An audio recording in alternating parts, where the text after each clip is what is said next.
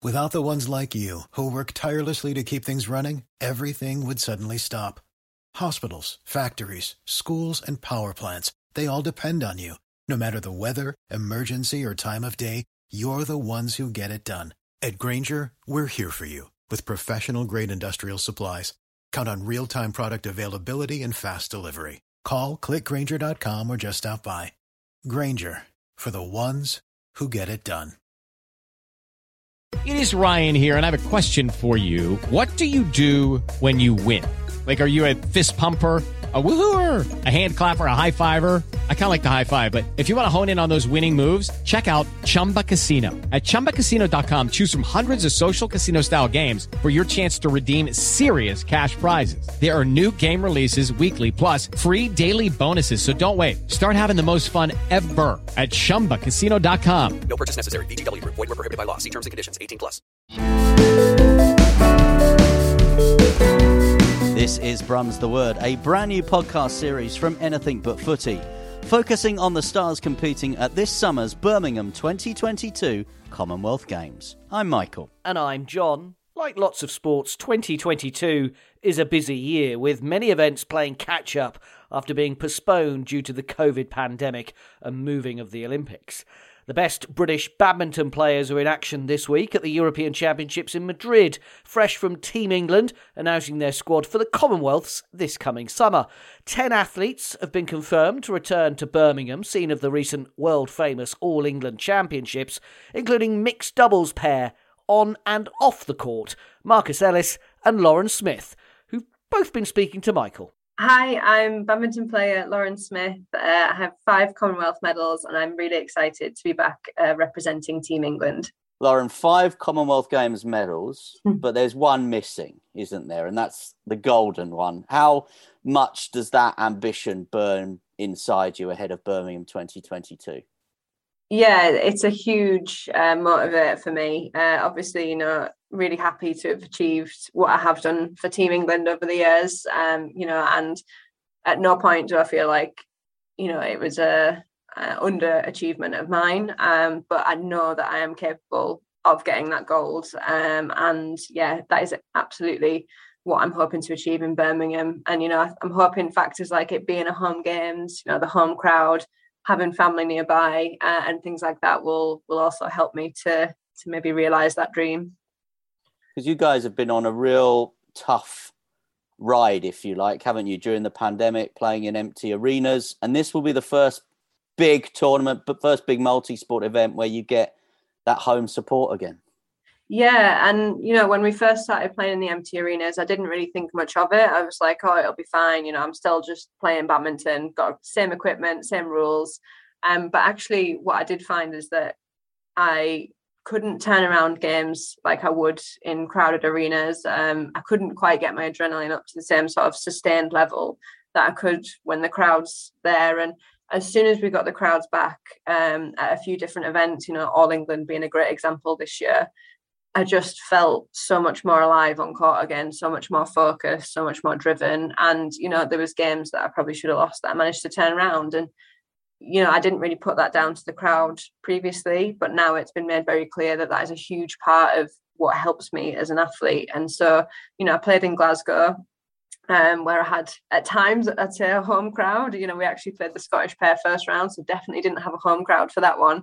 But I still remember those moments. I remember how it lifted me when I was at my most fatigued and how it kind of focused me when I really needed it. So to have that in Birmingham is just really exciting. I can't wait. And I remember speaking to so many athletes at the Olympics in Tokyo, and they said one of the toughest things was not having that support network around them. They might have had their coach, but they didn't have their friends, their family. And I know obviously you have Marcus, but not to have that wider little group around you must have been very difficult sometimes. Yeah, it is very different. I think with multi-sport events as well, you find that athletes, they're huge peaks in their career. Olympics and Commonwealth Games, you work towards it for years. And so when you get there, you want to be able to enjoy it with the people that helps you get there, which is, your friends and your family. And you want it to be memorable and more than just maybe a normal event. And so, yeah, having family on the sidelines cheering you on and, proud no matter what happens is a huge thing. And it kind of can lift you between matches. It can give you that extra bit of energy, but also to know that you kind of saying thank you for all of the sacrifices and stuff that they did over the years by trying to, I guess, put on a show for them. And tell me about Badminton England now. Is it a better place to come to work these days than it was maybe 12 months ago, 2 years ago? Yeah, definitely. It's massively improved. I think, obviously it's a long road it's nowhere is ever perfect, but it's a long road to improve and to change. But the mindset and the direction of everybody on board is just so much better than it was. Everybody's really united. Everybody's a team. You can feel that people feel supported. They also feel like they can speak up if something isn't working for them or if they're not feeling so great. And that's just hugely different to where it was a couple of years ago. We've had a lot of kind of changes of staff at the top level and a lot of changes of mindset from players and staff alike. And yeah, I can't really express how much happier I am here. I feel like it's really an environment that can create top level players and produce top level results, but also where we can kind of thrive as people. Because I don't think many people understand when you get selected for the Olympics, people think that's got to be a career high. But for you, you express kind of disappointment and upset around that selection process. Yeah, well, I think, I wanted it to be a career high. I wanted it to be a part of my life that I look back on and just went, wow, it was amazing.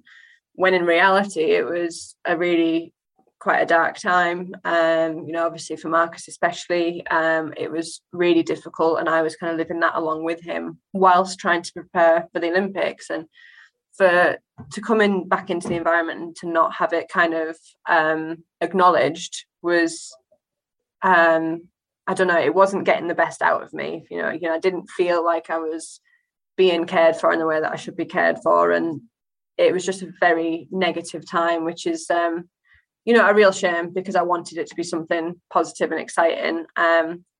But now I think the people in this building have learned from that. And I'm pretty certain nothing like that would ever happen again. What can you tell us about some of those challenges then you were experiencing during that time? It was just things like I went into a meeting with the head coach at the time to talk about how can I prepare for this Olympics when my partner didn't particularly want to be in the building, when everything, there was all of this noise going on. I very much wanted to have a performance-driven meeting, and I sat down in that room and had the selection criteria slapped down in front of me, to which I said, I'm not here to debate the selection. I'm here to discuss how I can prepare for the Olympic Games so that I can peak, because I've been working towards this for 5 years. And it just very much felt like a power move, and a move that wasn't interested in my well-being, my performance, and getting the results that we want to get at major games. And so, that's just a small example of a few things that happened during that period of time, which were very detrimental in a lot of ways, and took a little bit too long to kind of rectify and put right. But fortunately, we are there now, and those things have been reviewed in the way they needed to be. Yeah, it's great to hear how things are moving on. So just finally, how much are you looking forward to, getting on court, getting to Birmingham and being back there, being back at a major event? Yeah, I'm really, really excited. I think it actually feels like quite a long way off in the moment, but with the way the world goes, it'll be round in the blink of an eye.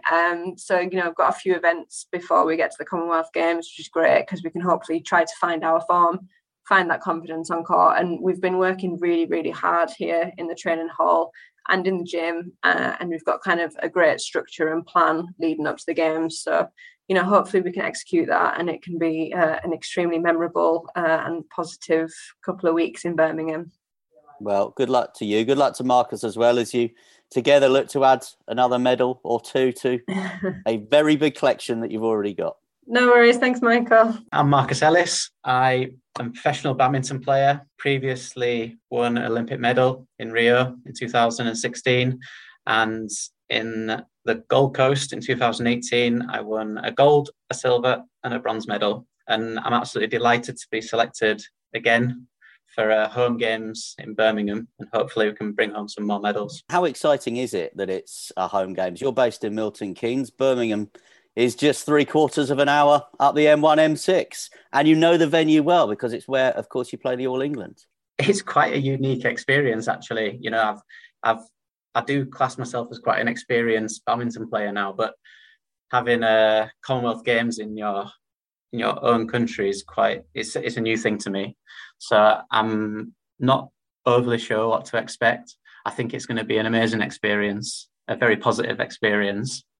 And I'm actually very excited to see some full stadiums and arenas again. Because for me, that is one of the big reasons why I still play. You know, through COVID, I've been going to tournaments in empty arenas, and actually it's really soul destroying. So for me, having people back cheering for us and really appreciating everything that's on offer to watch it's a real privilege for me. Where do you put the Commonwealth Games in terms of your calendar when you work it out? You'll have the Olympics, you'll have All England, Worlds, Europeans. How does the Commonwealth Games fit into your planning and your preparation? Yeah, it's absolutely one of the biggest tournaments in our competitions on our calendar. We had opportunities these last few weeks to go to competitions if we wanted to. We've chosen not to because we think it's detrimental for our preparation for the Commonwealth Games.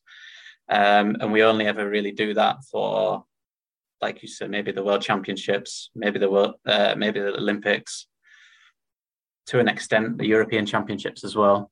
But, you know, for me, Commonwealth is up there with the Olympics for sure.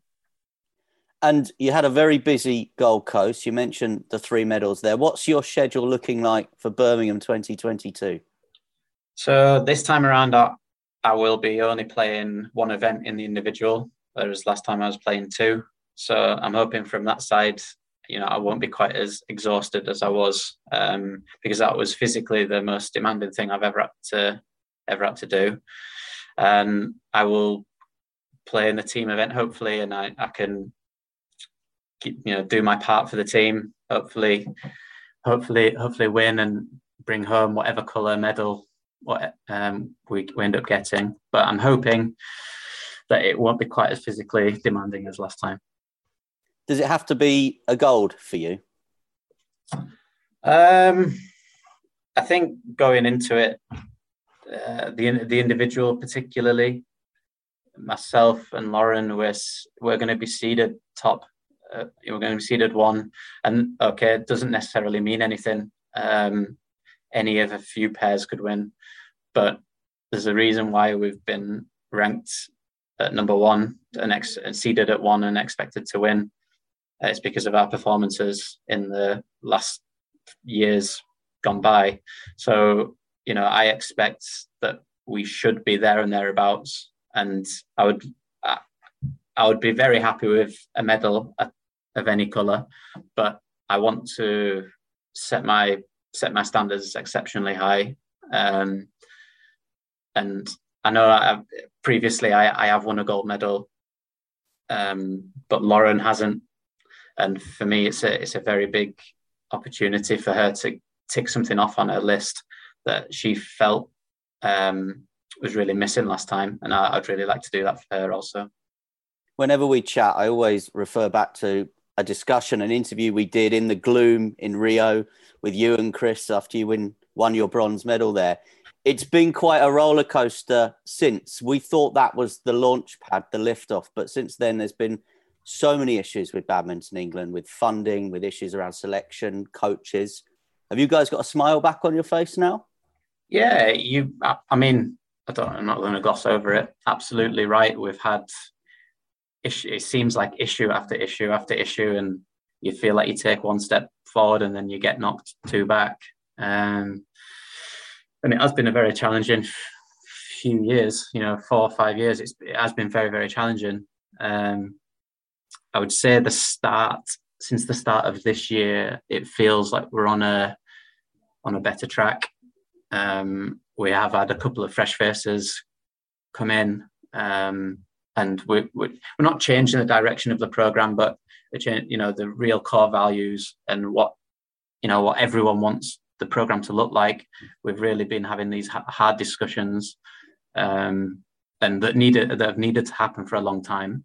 And I can say now, regardless of what results we end up getting going forward, the program is in a much better, stable place than it has been for quite some time. So do you enjoy going to work now? Because there have been suggestions before, and certainly Lauren put it out there on social media that she wasn't enjoying going training, wasn't enjoying coming into the hall. Yeah, there was periods, particularly last year, that not just players, coaches also.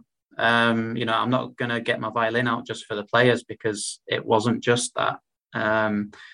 As I'm sure everyone saw, the coaches and management came under attack, and it's also not very nice for them. And but at one point, I don't think anybody particularly wanted to be going, playing and training, and because it wasn't a nice environment.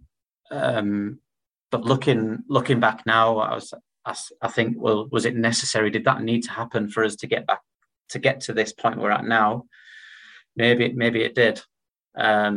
So yeah, again, it was a tough period where maybe some people fell out of love with the sport a little bit. But I would say it's very positive now, and I'm talking blanket for everybody. Well, that's good to hear. Obviously, UK Sport had their say, and in Sue's story, you've got a new chief executive as well who's come over from volleyball. So the culture feels different, as you say, as I said earlier, smiles back on the face around the Milton Keynes. Yeah, definitely. And like I said, I never like to just talk just about myself, because I can be hugely biased. But, like I said, I'm the oldest player here, and a lot of younger players often feedback what they're feeling or what they're thinking. And everything is just more positive. The energy and the vibe in the place is turned a corner. And I just hope it's a start of something, really quite good. And for you, last question, have you had any thoughts about what comes next, whether Paris is in sights? Yeah, of course. Paris was in our minds on the plane home from Tokyo. We came after the match. We said that can't be our last Olympic match. We have to do this again. So yeah, it was straight away in our minds, and I can't answer what could happen after Paris, but 100% right now, body and mind willing, we want to be there. Fantastic. As ever, great to chat with you, Marcus. Thanks for your time. No worries. Thanks very much.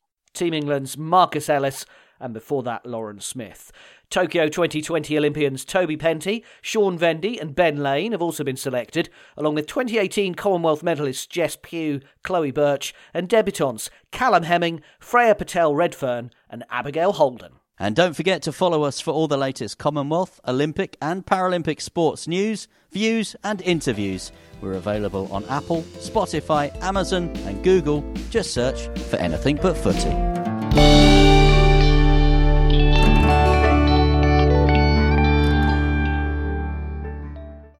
Sports Social Podcast Network.